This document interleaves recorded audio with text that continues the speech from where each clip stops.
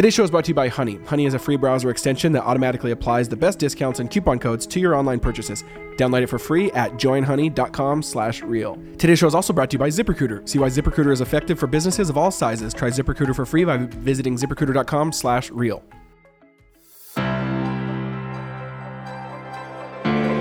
Hey guys, welcome to the Real Life Podcast, where we talk about exactly that every single week, real life, which means some episodes might be about a fight we just had, some episodes might be about potty training since we have 2 toddlers, and some might be about eschatological realism because I love thinking and talking about deep theological things, and maybe we'll talk about all 3 of those in one episode.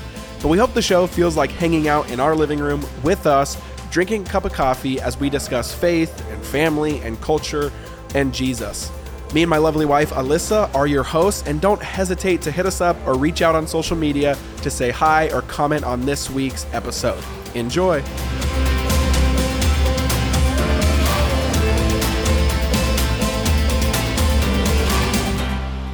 Guys, drum roll, please. Hopefully you can hear that on the mic. Today is an enormous day. It is my book's To Hell with the Hustle's birthday. This book is, I don't know, do you call it 1 year old or I guess 0 years old because it comes out today. So it's born. Today is the birth of the book. Oh my goodness, you guys, I'm so excited. If you were listening to this on the day the podcast comes out, usually Monday or Tuesday, October 14th or 15th, then that means the book is out. This is book launch week. Woo! So stoked. I'm probably in New York actually on podcasts and media and all that stuff when you're listening to this, but I thought for a fun treat, we would drop another nug on the podcast. So if you are listening, you're about to get hopefully blessed, hopefully encouraged. I don't want to toot my own horn on the work, but I hopefully think you will be, with chapter 1. So this is kind of the thesis of the book. When you listen to this first chapter, it gives the overview and kind of the why behind the entire book. And I love it. And the concept of formations versus goals has actually been something that changed our life the last 4 or 5 years. And that'll make more sense when you listen.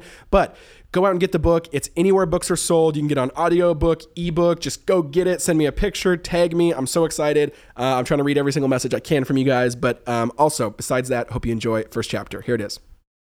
Chapter 1. We're being formed whether we like it or not. If a whiteboard were a love language, it would definitely be mine. Who cares about quality time or acts of service? I just want to brainstorm and scribble out ideas. While I also love to use the whiteboard for just about anything, it also shows up in a few predictable and big waves for our family at the end of every year during our Bethkey Family Summit. This is a fun practice we started a few years ago where we carve out a few days at the end of every December to reflect on the past year, cast vision for the coming year, and check in on how we are doing in areas like growing together, parenting the kids, and more. On the first year of our summit, Alyssa and I had a nice dinner away from the kids, and with a blank journal nearby, we started asking and answering questions. Now it's evolved and grown into a multi-day, super fun and celebratory reflection camp that includes our toddler-aged kids.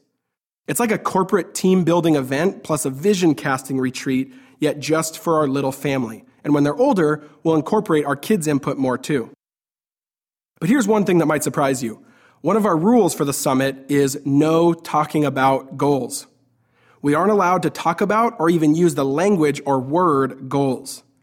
We spend a few days reflecting and dreaming and connecting about the past year and the one coming up, and we don't even set one goal. Why? There's a principle in financial investing called a stop-loss order. It's essentially a benchmark set to automatically get rid of a stock if it drops below a certain value.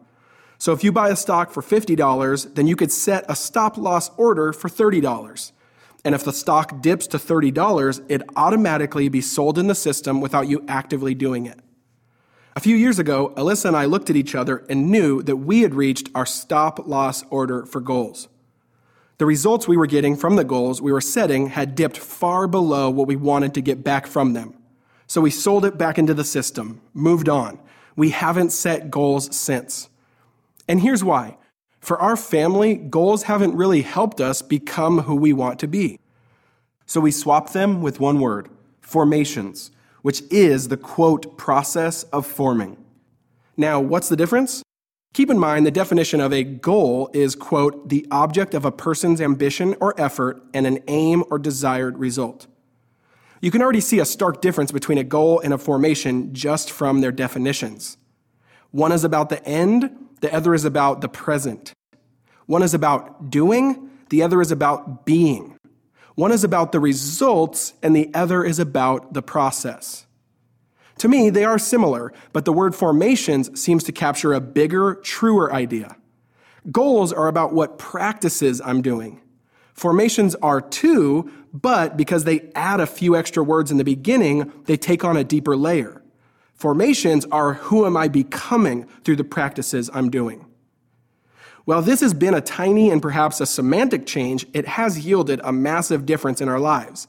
It has shifted our North Star so we see ourselves through not what we achieve, but who we are becoming. And we are putting tiny, micro, and repeatable practices in our path that will take us there. In short, how we live forms us into a particular human. And we have to ask, is that the same human Jesus envisioned for our flourishing and our lives? I think if we were honest, most of us would answer no. I'll even say it a little more plainly for those in the back. We as humans are the summation of our repeated practices and rituals. Humans are not made, we are formed.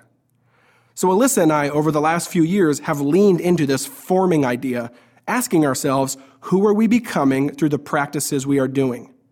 And can we create or point ourselves towards certain practices that make us the fuller, richer, more anchored humans we are meant to be? And this matters for a few reasons. One, it feels more human. We are designed and primarily wired for becoming, not achieving. And two, I think in Christian circles, we tend to focus far too much on assessing every decision we make through a lens of morality, asking, is it right or is it wrong? Now, there is merit to this, but I think it's too simple. It's too elementary, and it doesn't take us where we need to go ultimately. It's why a Christian may not be doing anything morally wrong, yet is addicted to being busy, feeling frantic, and overall staying anxious in their work and relationships, which clearly doesn't line up with the way of Jesus. To follow Jesus, we need to not just follow his teaching, but also follow his way, his process, his cadence, his demeanor, his spirit, and his very essence. Who am I becoming through the practices I'm doing? That's the better and truer question. A couple of the small changes Alyssa and I have pursued are honoring a family Sabbath, never allowing phones in the bedrooms, and turning off our phones once a week for a 24-hour period. And these have yielded massive results. And guess what? There's no finish line on them because they aren't goals. We aren't trying to do them for a month or a year or only do them 100 times and then take them off the list. We are committed to consistently and constantly coming back to these repeatable behaviors over decades, knowing that they are forming and making us into people we want to become. Becoming like Jesus is the one and only, quote, goal we have. I'm also fully aware that sounds a little cliche and corny, but it has shifted and changed our behavior by pointing all of our formation towards the true north of intimacy with Jesus.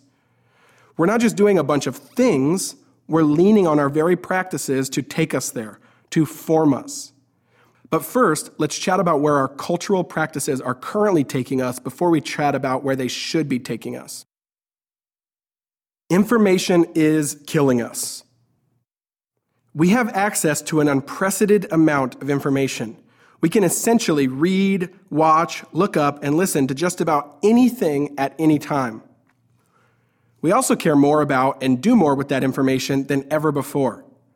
I don't think we can even envision a farmer in 1803 spending copious amounts of time counting his calories or doing some new coconut oil life hack for the longevity of his skin. We are focused on trying to be better than ever. We have more goal-setting tools and more tips and tricks to help us become faster, better, and stronger people. But at what point do we pause and ask the obvious question? With all this authority and knowledge and enhancement to our personal lives, why aren't we immensely better for it? Why are we maybe even worse because of it? Essentially, why aren't we superhuman yet? Maybe it's because we aren't supposed to be.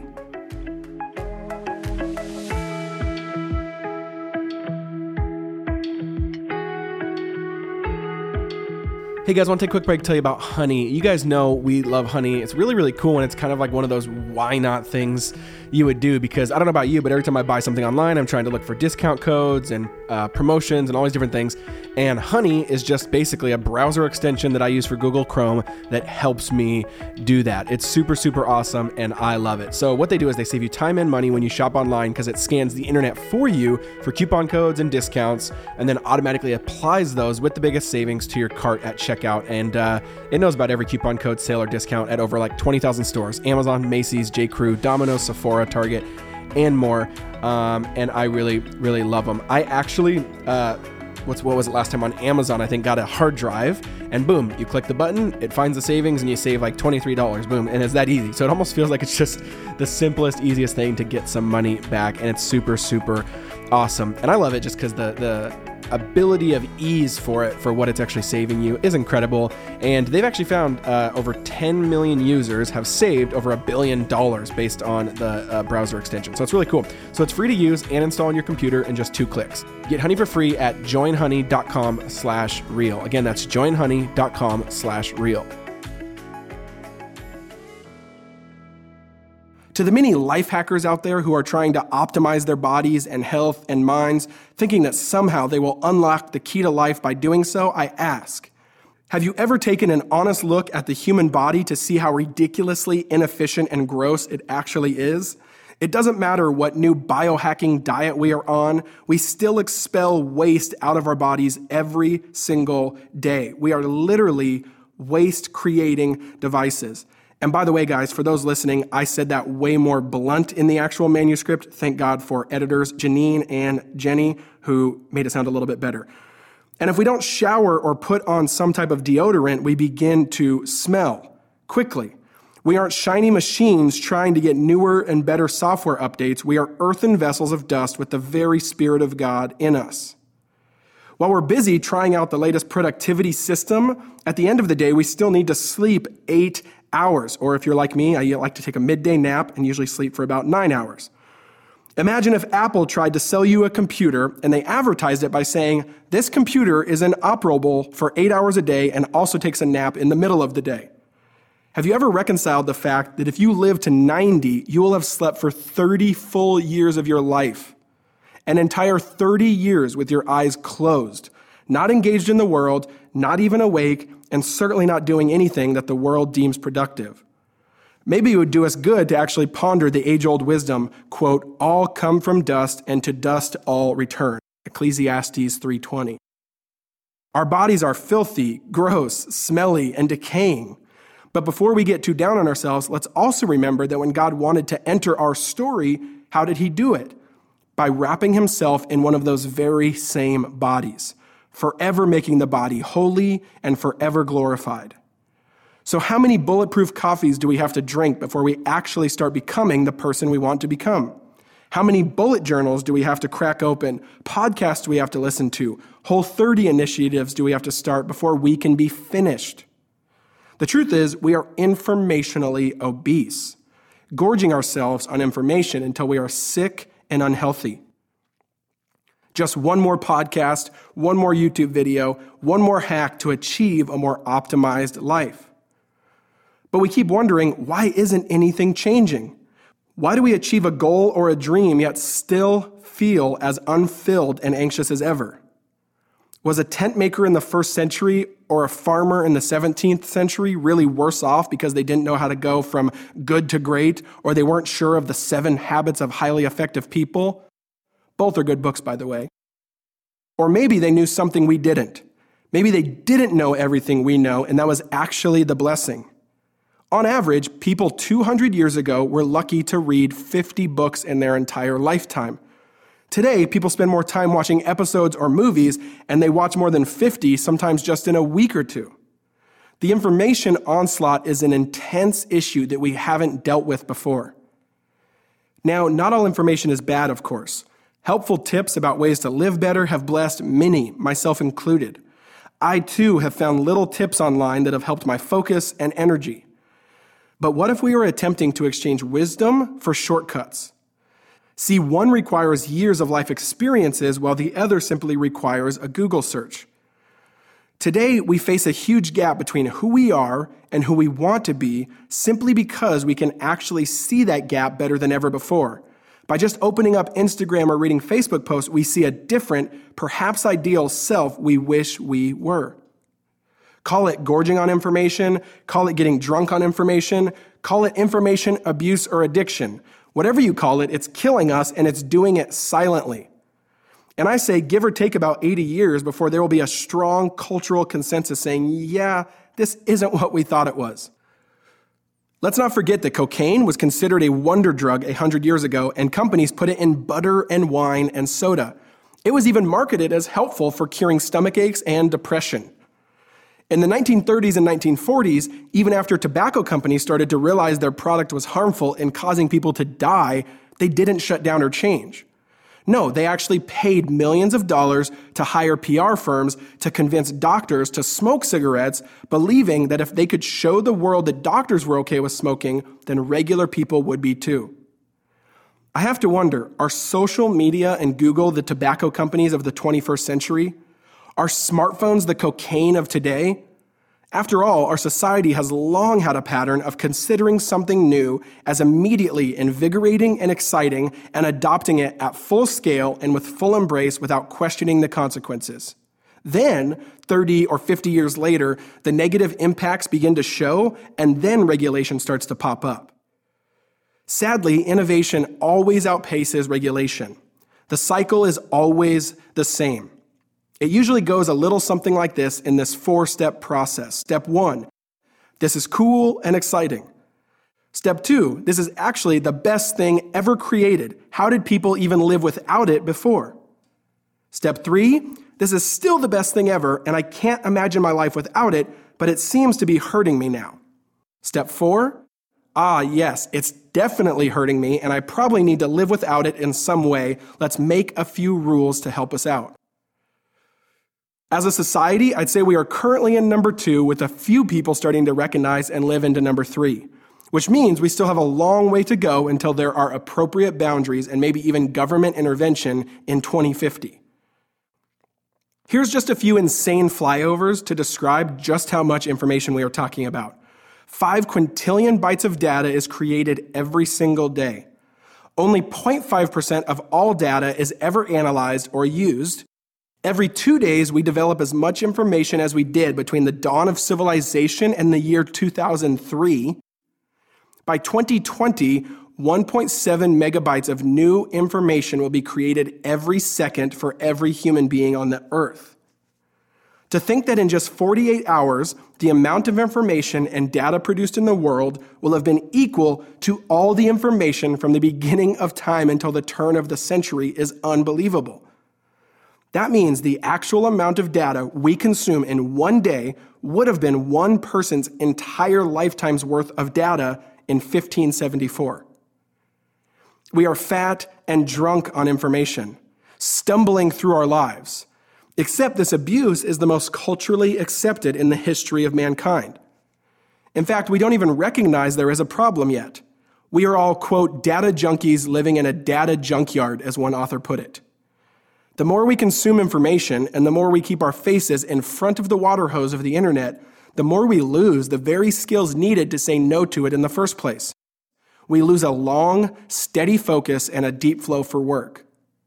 This is probably why 10 years ago you'd read for 3 hours at a time, but now you can only go on for 10 minutes before checking text messages.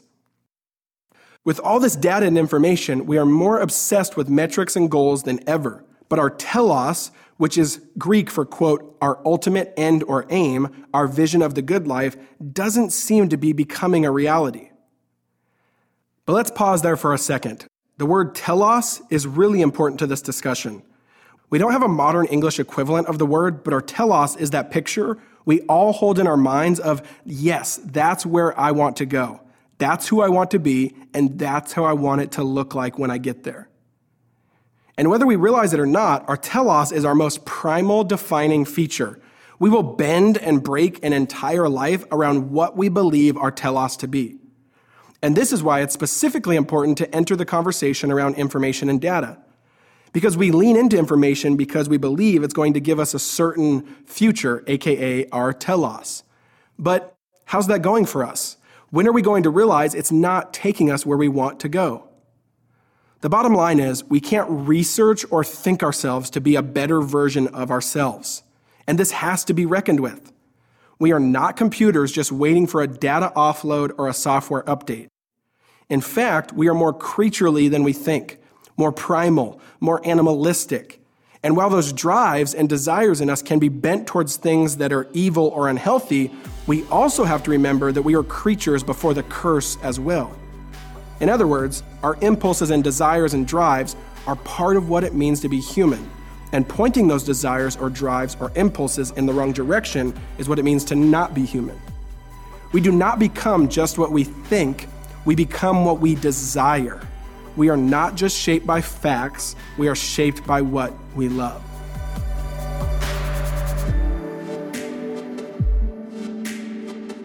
Hey guys, I want to take a quick break to tell you about one of this week's sponsors. You guys know we love ZipRecruiter. I've told you about before. Cafe Altura's COO, Dylan Miskowitz, is a fun little story as the director of coffee, which I wish I had that name and title. I'm going to get business cards that say that anyways. Wouldn't that be fun? And he was having trouble finding qualified candidates, so he switched to ZipRecruiter, and they helped him out. Now, if you don't know, ZipRecruiter doesn't depend on candidates finding you, it finds them for you. So it's basically this technology that identifies people with the right experience and then invites them to apply to your job. So you get qualified candidates really fast. It's really, really cool. And the rating feature allows you to filter applicants so you can focus on the best ones, the most relevant ones. And so back to that story with Dylan, he found a candidate in just a couple days. And so it's cool because 4 out of 5 employers who actually post on ZipRecruiter get a quality candidate within the first day. Super awesome and efficient for your business. I know it's really helpful for us. So see why ZipRecruiter is effective for businesses of all sizes. So try ZipRecruiter for free at ZipRecruiter.com/real. That's ZipRecruiter.com/real, REAL, ZipRecruiter.com/real. Goals are finite and final. The term goals was virtually non-existent before 1920. On a graph, looking at any mention of the word in all of literature across the board, it's pretty much a flat line until 1920, when it started to uptick and has continued to shoot up and to the right for the past 90 to 100 years. Yet generations before us built countries without goal setting. Electricity and the light bulb were invented without bullet journals. New modes of transportation like the locomotive train and the cross-country tracks that allowed unheard of travel across the new frontier were created without New Year's resolutions. It almost makes me feel bad for Alexander Hamilton or Mozart because if only they would have known about goal setting. No, here's the bitter truth. A lot of people have the same goals, but not a lot of people reach them. If you asked an NBA player what his goal was, he would probably say to win a championship.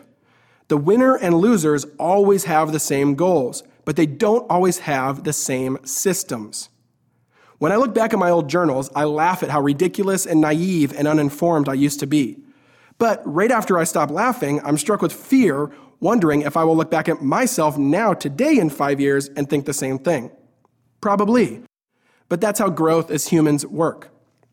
A few years ago, my goals included eat better, write a book, read my Bible every day, and get an A in philosophy class, which I don't put this in the actual book, but if you're listening in the audiobook, I think I got like a C- or a D+, so definitely did not reach that goal, and I do remember that class.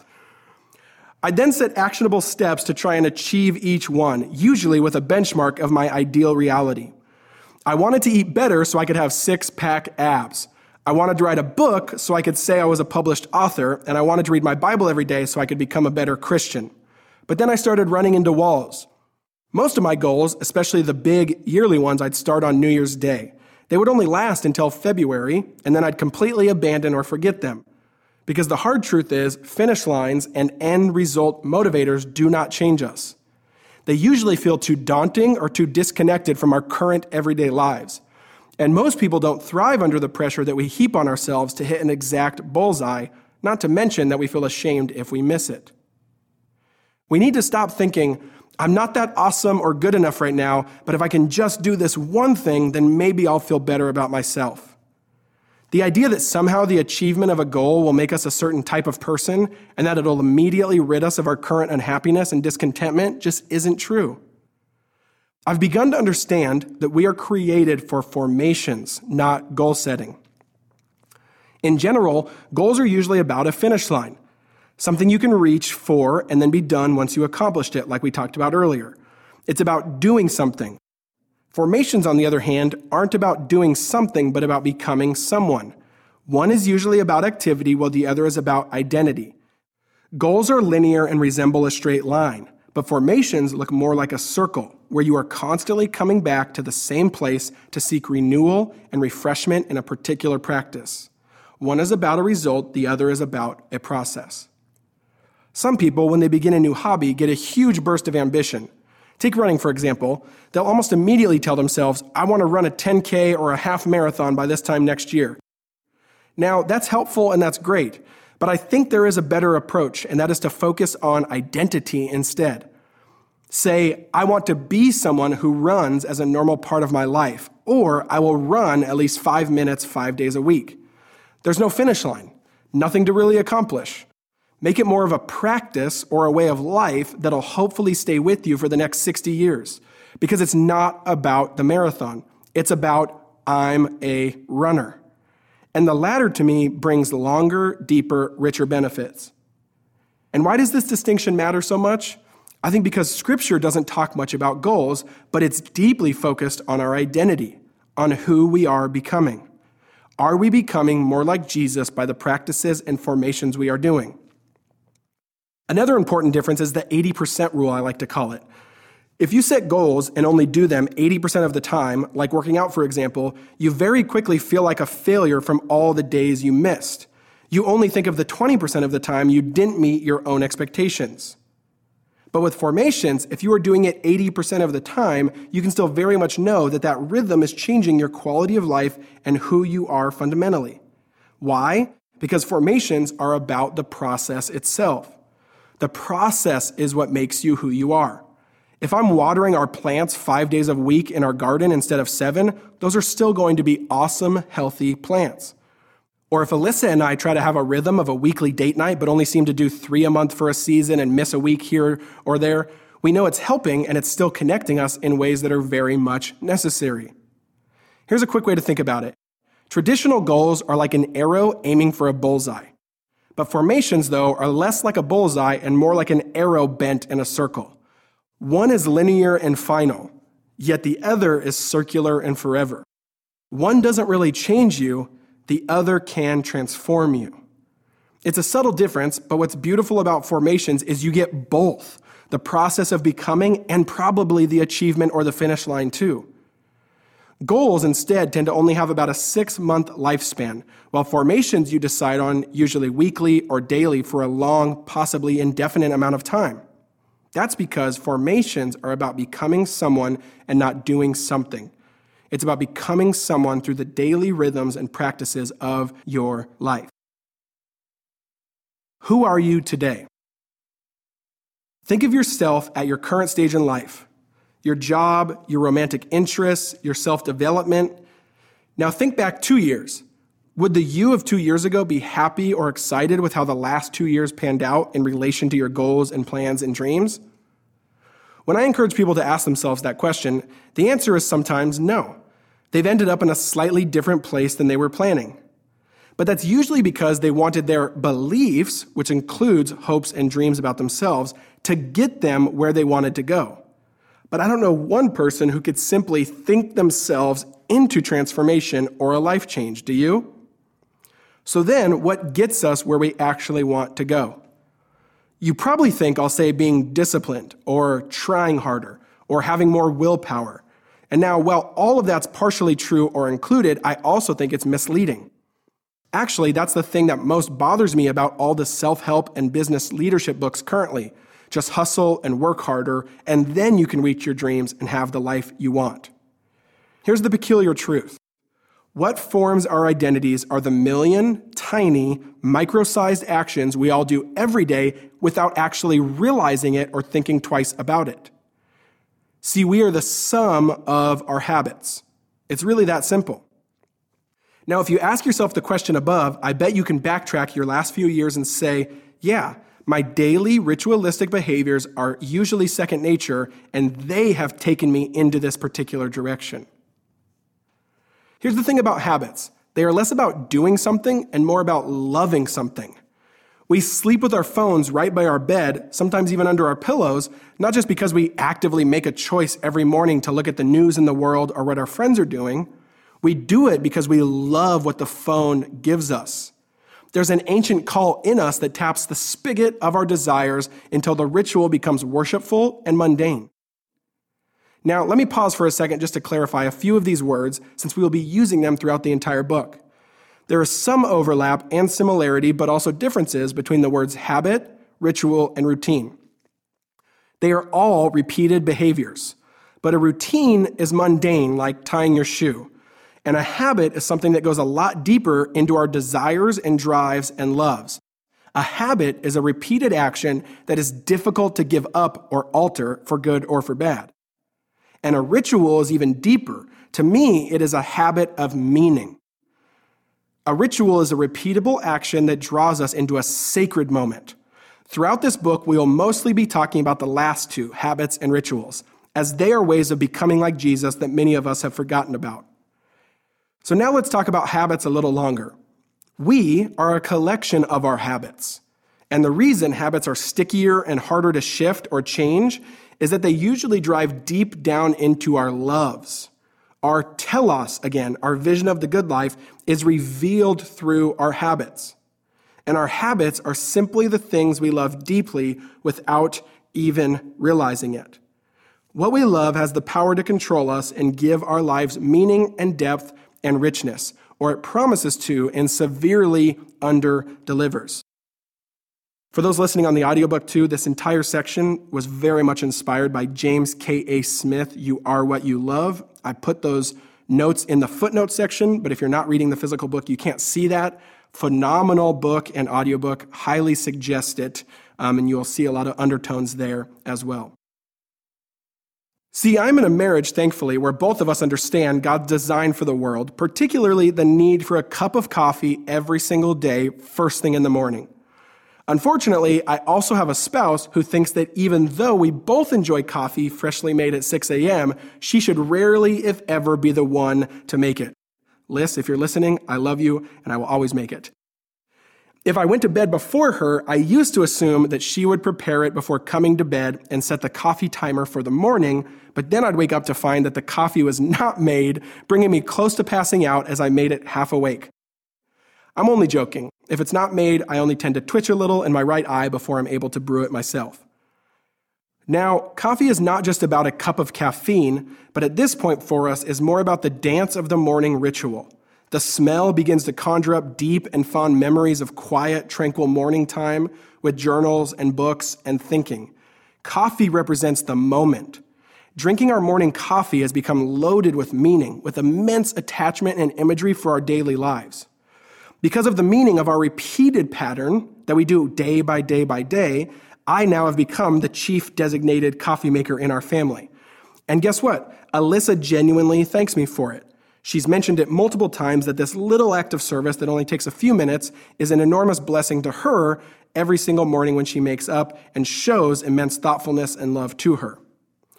I'll admit, though, that when I first began to take over the coffee preparation, I felt very genuinely and chivalrous and sacrificial, in the tiniest way, obviously, because marriage is ultimately made up of 1,000 microscopic opportunities to sacrifice for each other rather than one big sacrifice. Am I right? Now that we've been doing it so long, I essentially do it out of ritual with a little mix of duty. But here's the point. It's still an act of love. And continually doing it, even once it got mundane, maybe even specifically once it got mundane, is even more an act of love. See, I think following Jesus with rhythm is the same. Even when it becomes dry for a season, it's not necessarily legalistic. But Jesus folks often expect following Jesus to always be free and fun and spontaneous and never ritualistic or liturgical. And if it is, we use that big word, legalism. But what if it's right in the middle? Take the coffee again. I set myself up for failure if I expect to serve my wife only when I feel like it, or to make the coffee only on the mornings when my love for her is really pumping in my veins that day. Yet a lot of us do that with Jesus. I call this the, quote, following the camp high, not Jesus syndrome. But it would also be equally bad if I made the coffee every morning purely out of duty and began to harbor bitterness while thinking, why doesn't she ever make the coffee for me? See, making the coffee every day, even when I don't feel like it, is a way to show my love for her in faithful and non-spectacular ordinariness. Now, I don't call that legalism, I call that holiness, because love isn't just a verb or a noun, love is actually a habit. Governments have figured out this truth, the Pledge of Allegiance, anyone?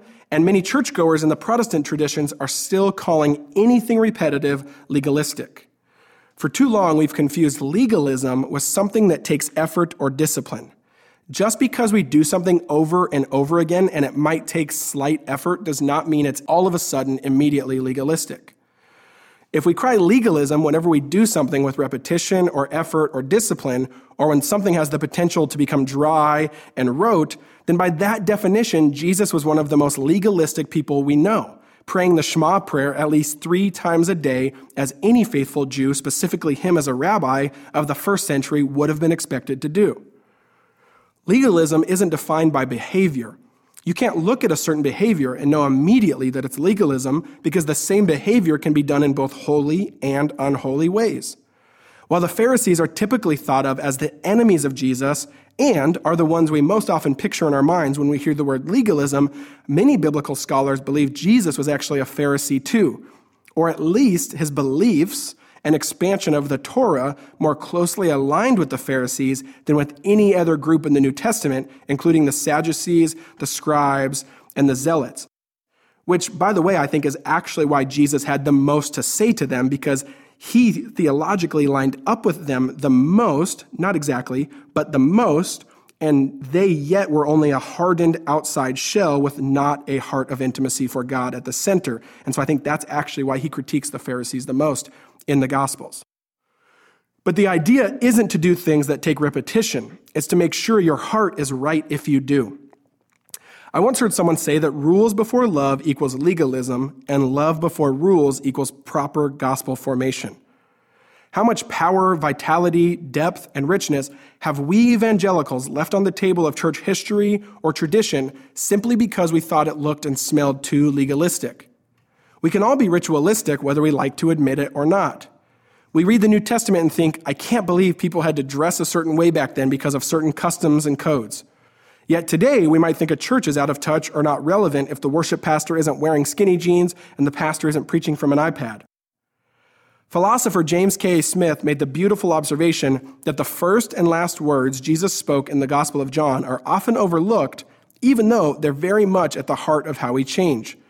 Jesus asked, "Do you love me?" We are not who we are because we thought our way there. We are who we are because we loved something and chased it, often unwittingly, and we continued to do it over and over and over like a liturgy. Or as Smith puts it, quote, a love-shaping practice. All our liturgies are pointing us somewhere. The practices we do to shape and cultivate our loves are shaping us. And if that's true, liturgy isn't just something you do, it's better defined as something being done to you. We are a culture that leans heavily towards the intellectual, so we are determined to point out harmful ideas or at least ones we disagree with. But because we don't understand that most ideas actually don't enter our lives through thinking them, but rather practicing them unwittingly, then those ideas are able to sneak into our culture in a Navy SEAL Team 6 sort of way, changing us and shaping us and forming us before we even realize they're there. And frankly, the people who seem to best understand that we are creatures of love and desire, not thoughts, are the current giant tech companies of the world. Think about how Apple exists with a temple-like space. I mean, tell me their retail stores don't feel so set apart from the ordinary retail experience and design that it doesn't immediately conjure up sacred feelings where you go to sacrifice enormously large portions of your money to obtain that which you are looking for: connection, meaning, and depth. People stand in line all night, some even camping out on the sidewalk, for the latest device that offers those implicitly understood benefits. This phone can and will be more than a phone. I think it's even fair to say that Apple is a religion with Steve Jobs as this pseudo-high priest who has become a venerated secular saint after his death. mediating between God and man to give us what we want: connection, power, and God-like knowledge of good and evil. And so we take that phone and we crouch and we bend over as we look on it, usually with heads bowed, laser focused on something, beginning to block out all around us. We become silent and solemn, tending not to speak. And then we perform a certain behavior over and over and over again. Sound familiar? Swipe, swipe, swipe, pull down, swipe, swipe, flick, flick, pull down, refresh. You go to the Middle East, and it's not uncommon to hear a bell ring throughout the day, which means it's time to pray and worship. But in the West, we aren't much different. We hear that ping, and most of us implicitly believe it's time to pray and worship. People hear the bell and get out their mats. We hear the bell and we pull out our phones. It seems we aren't just doing something, but screens and phones are doing something to us. And Apple even operates on its own liturgical calendar with specific and rhythmic dates, what religion tends to call high holy days, which is where we actually get our word holiday from, for their new releases and launches. Steve Jobs captured the allure of the product launch. Most people won't show up if you tell them you're unveiling a new car or even your new model of Android phones. Yet Jobs, and now Tim Cook, have managed to fill theaters year after year with a religious fervor and excitement about what Apple products will be unveiled for that year. Jobs turned the fervor of what new iPhone is coming out this year into not just a consumer event, but a religious event. No one knew better than Steve Jobs that we are story creatures, not information creatures. We don't want facts, we want a way of life. We don't just want the answers, we want a vision of what is good. And it's no coincidence Apple became the first company in history to hit the $1 trillion market cap. The greatest storytellers always win, and Apple surely has. Even in its commercials, Apple tells stories. In one 90-second spot, a family is at Grandma and Grandpa's house for the Christmas festivities. The whole family is laughing and enjoying one another, yet throughout the video, one of the young teenage boys is on his phone. The commercial is set up with beautiful, emotional music to give you all the feels about how awesome Christmas is and how beautiful and amazing and family-centric it is. Yet they are purposely invoking a slight tension as you watch and wonder, who is this teenage boy and why is he on his phone the whole time? He's missing all the important moments. And that's when the last scene cuts to the living room, with the whole extended family packed on the floor, couches, and with their Christmas PJs and socks on, sipping hot cocoa, facing the TV. The young teenage boy then gets their attention, turns on the TV, and begins to play a little video. And the video is basically a highlight video he put together of his family the last few days while they were together. That's why he'd had his phone out. He was making a family movie. Everyone begins to tear up and cry and hug and thank him for the special gift to the family, and then it cuts to Happy Holidays and the Apple logo. The end. There were absolutely no details or information about what the phone could do, not how fast it is or how many megapixels it has. Because Apple knows that that's not what they're selling. They aren't trying to sell you on what the phone does. They're trying to paint a vision of the beautiful life their phone can give you. I'll admit it, the first time I watched that commercial, I thought it was touching and beautiful. But then I wondered, what is this commercial really saying? That the things I so desperately want in life, connection, meaning, and a deep sense of family, this phone can give me? That's a big promise, and I'm not sure anyone has checked back to see if they actually really delivered. Once we realize that our daily habits are forming us on a fundamental level, and even more once they become micro-rituals, which are the things we do every day without really realizing them, then we will start paying attention. We begin to ask, are these things doing something to me I don't particularly like or want but don't realize? With all the information we have access to, we want to optimize everything. Our cars have chips, our phones have chips, our Fitbits have chips, all to track and give us data we didn't even know we needed so we can make more adjustments. We audit our finances, our diet, we audit everything. But what would it look like if we looked at the books of our micro-liturgies? Because here's the thing, you are becoming someone and something. You are being formed, you are an image that is reflecting something. But we need to resist reflecting and participating in the hustle that turns us into something we aren't. Why? Because I want to be more than just an efficient, driven, ambitious, goal-oriented, achievement-based human. When I envision that person in the future, I don't see a loving human presence. I see a machine. And that's what most of us are pointing our telos towards without actually realizing it. Yet there's a bigger and better, more truthful telos that our hearts long for deep down. The telos of flourishing as the image of God found in Jesus. True humanness. That is the goal and the objective. And that is what we lost the minute that fateful curse in the garden shattered it all. But we can find our way back. How? Through the truly human one named Jesus. I want to be formed and shaped and molded into his image, to be more like him, to look like him, and to walk at his pace, to respond to the world with his gentleness and grace, to reign and rule and build and create and cultivate under his loving and sacrificial authority. But to do that, I have to look in his face, meet with him, stay at his feet, spend time with him, to live in repeatable practices and formations that consistently put myself before him. I have to shape my space and my habits away from my false self and push myself into becoming a true full image bearer of him day by day by day.